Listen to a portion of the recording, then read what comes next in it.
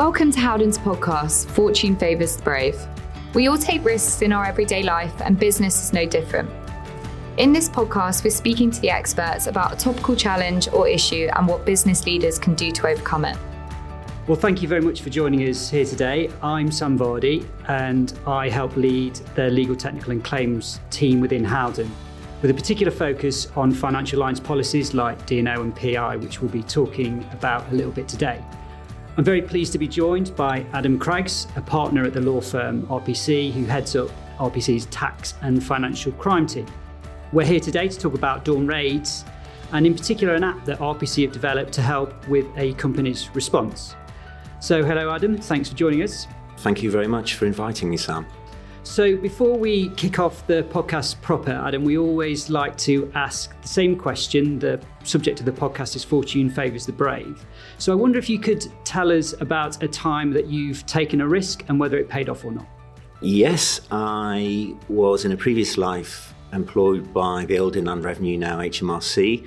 I'd been there for 16, coming on to 17 years.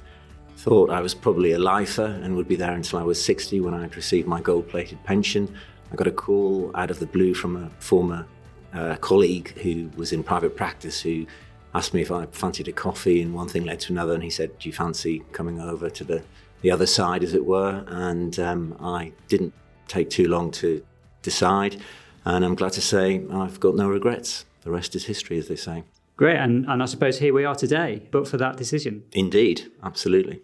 Thank you. So Adam, a Dawn Raid, I wonder if you could start by telling us what exactly a Dawn Raid is. Yes, it doesn't necessarily have to take place at dawn. I have actually been asked that by people in the past. If it's not dawn, then are we safe? There won't be a Dawn Raid. It normally takes place at 6 or 7 o'clock in the morning by a regulator. There are numerous regulators who carry out raids, SFO, HMRC, etc., just to name two. It will always be with judicial authorisation, so there'll be a warrant that's been obtained in advance by the court. It's without notice, obviously, so the person who's targeted in the raid will not know it's coming. The first they will be aware of is the knock at the door and a lot of commotion and noise, etc. Right, okay. And so what reasons might a company be targeted for a raid? Normally, the regulator is after evidence of fraud, and they fear that it might be either destroyed, disposed of, or there might be tipping off concerns. So that's normally the motivation that the regulator will have. The target, interestingly, isn't always the actual suspect. So a lot of clients will say, well, obviously we're very above board and there's no dishonesty or criminal activity here.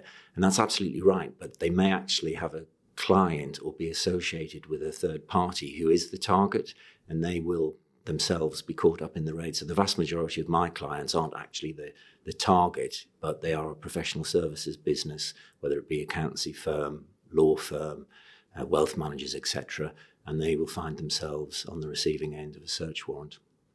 I see. And so I think we probably all have a romanticised idea about what a dawn raid might look like. As you say, you've been asked before whether they all take place at dawn. And certainly in my mind, I can imagine people abseiling down buildings and flying through windows and everything else. You're probably going to tell me it's not quite as dramatic as that. But what does the dawn raid day look like? How does it shape up?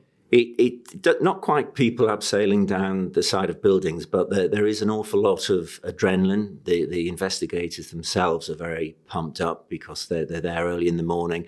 They might be accompanied by police officers. That's often the case. And I had a case recently where the police accompanied HMRC and they had their German Shepherd dogs, which were barking, causing a lot of commotion, etc. But the target, it was a residential property, the director of the business, he actually had a number of very large, specially trained Rottweiler dogs, which were bigger than the German Shepherds. So there was a bit of a standoff, and agreement was reached that the police would put their dogs back in their van and the client would lock his guard dogs up, and then the search could continue. So there's a certain amount of excitement. We did have one case where the regulator turned up, and it was at a private residence. They normally raid private residence and business premises at the same time simultaneously. And there was electric gates and a long drive, etc. And they rang the buzzer, and the housekeeper said, "Yes, I'll come and let you in." But obviously it was 6 a.m, so she needed to get dressed and so on. And they weren't prepared to wait the 5 minutes it would have taken, so they decided to drive their car through the gates. Obviously been watching too many Hollywood movies. And they were fortunate they didn't kill themselves or seriously injure themselves, because this was a very small Ford saloon car. It wasn't a Land Rover Defender or Range Rover, etc. But again, it just demonstrates when the adrenaline's pumping through the regulators, and I think they can sometimes overreact, as they did in that particular instance. Yeah, so I suppose people have to be prepared for that, and it's sort of interesting to think about the logistics of the day. I mean, for example, in our building and in a lot of our clients' buildings, you have multi-occupancy firms in there, and presumably the people that the regulators first see, the security staff, often aren't even employed by the company. So I'm interested to know how that works. Yeah, absolutely, Sam. I think that's why it's crucial that in my view, all businesses have a dawn raid plan, because if you don't have a call tree, for example, then, as you say, that the first people who will meet the regulator will either be external contracted security guards or perhaps receptionists who, again, may not be employed by the business, and they need to know at the very least who they should call, because they will have to let the regulators in. They can use reasonable force. They can, as I've just mentioned, they can batter down doors and gates and so on if they're not permitted entry into the building. So everyone at the very least needs to have, if nothing else, a laminated sheet which will say, if a regulator turns up at 6 o'clock in the morning, these are the people who you should call. And obviously you need more than one contact point, because people might be on holiday or away and so on and so forth, and that needs to be kept bang up to date. Right.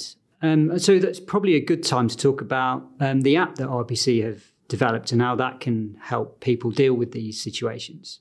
Yes, so me and the team, we've been doing this for a long time, and we thought it would be quite a good idea to create an app which would assist people. So prior to the app's development, what would normally happen typically is somebody would be raided and they would call their usual trusted advisor, and that might be an M&A lawyer, for example, who would know absolutely nothing about dawn raids and what should be done.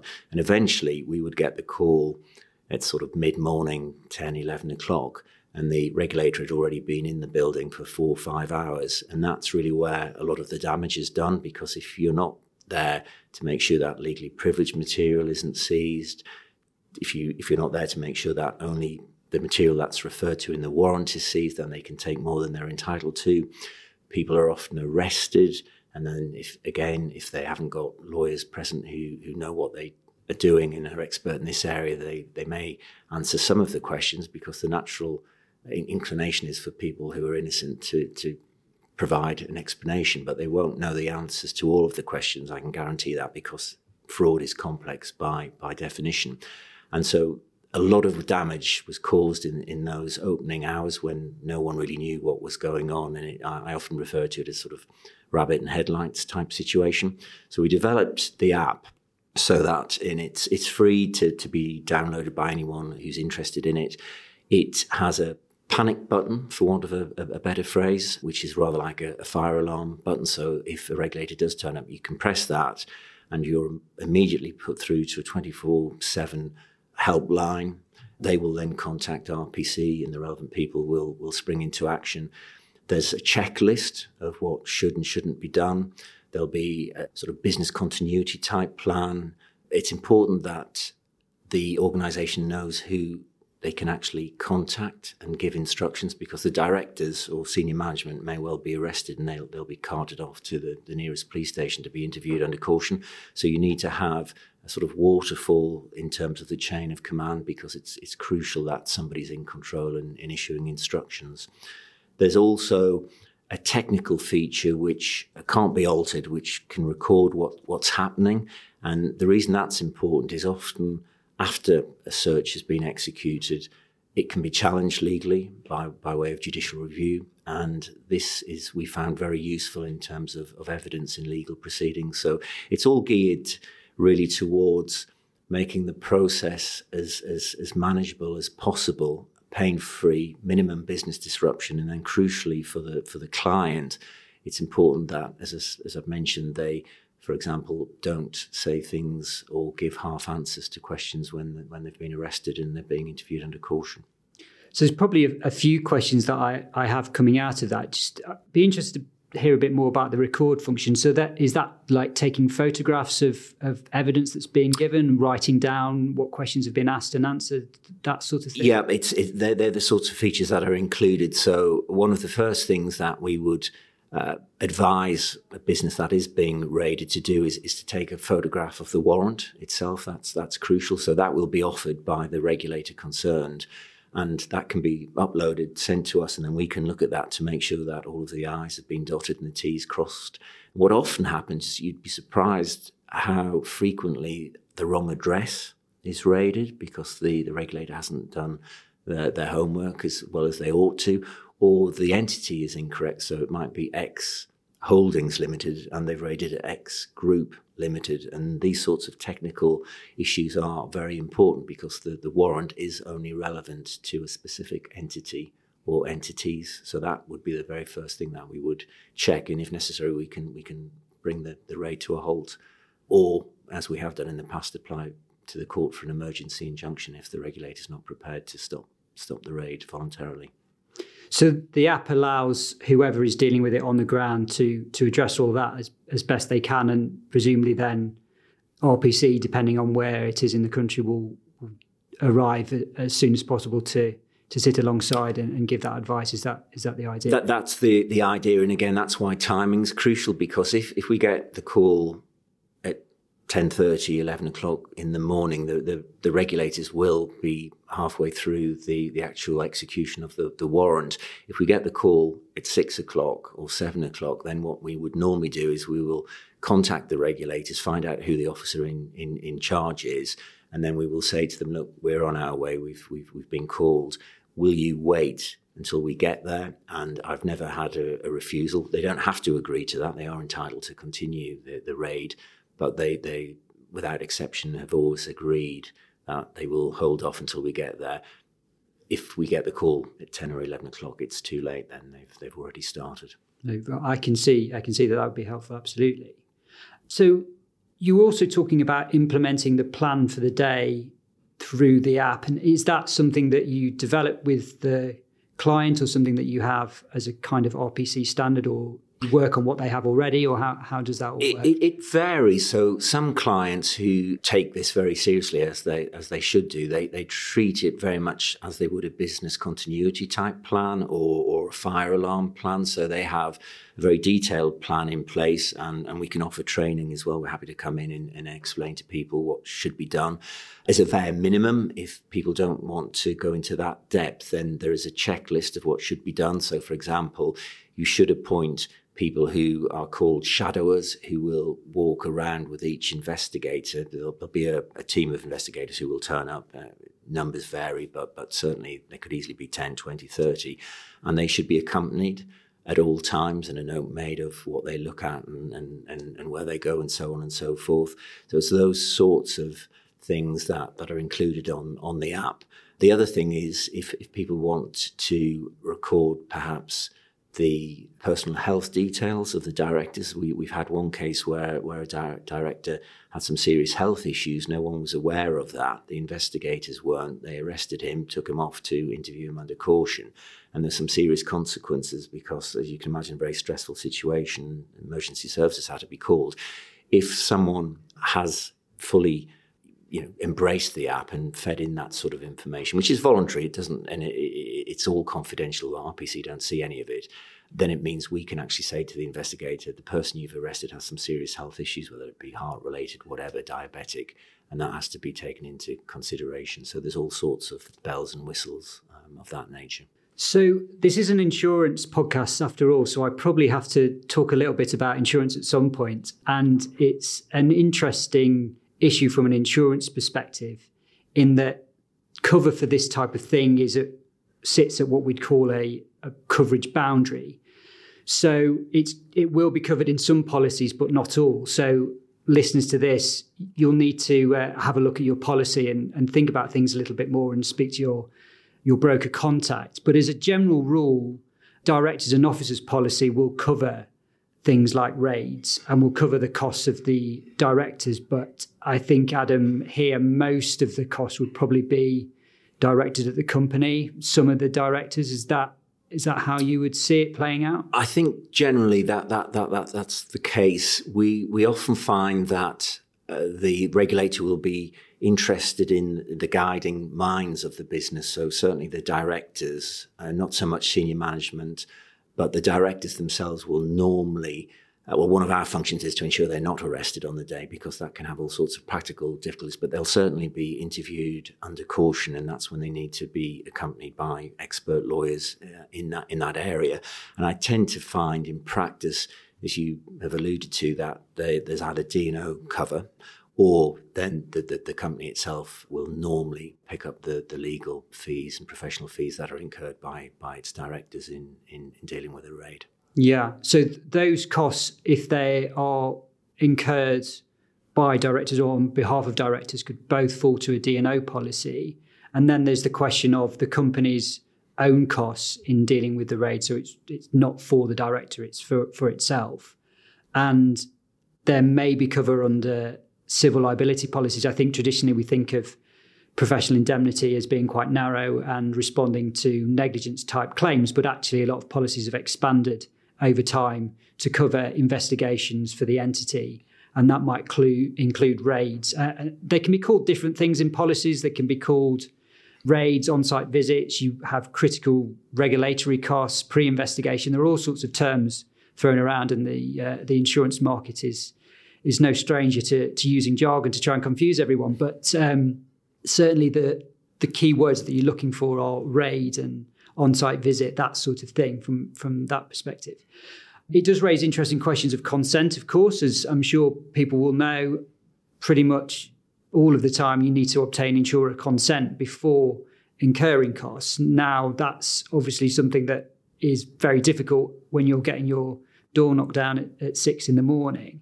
I don't know if you have any experience of that. I can certainly talk about it from my perspective. Yeah, I think you're right. On the day, one just has to spring into action, and we then have to carry out things like conflict checks and all of the usual processes that you would do with any client in terms of the onboarding process. But you can't sort of sit in the office and say, well, we'll carry out that over the next few hours and then we'll come and help you. So inevitably in that sort of situation, you just have to go to the client and help them out, and you sort out the sort of the regulatory side of things.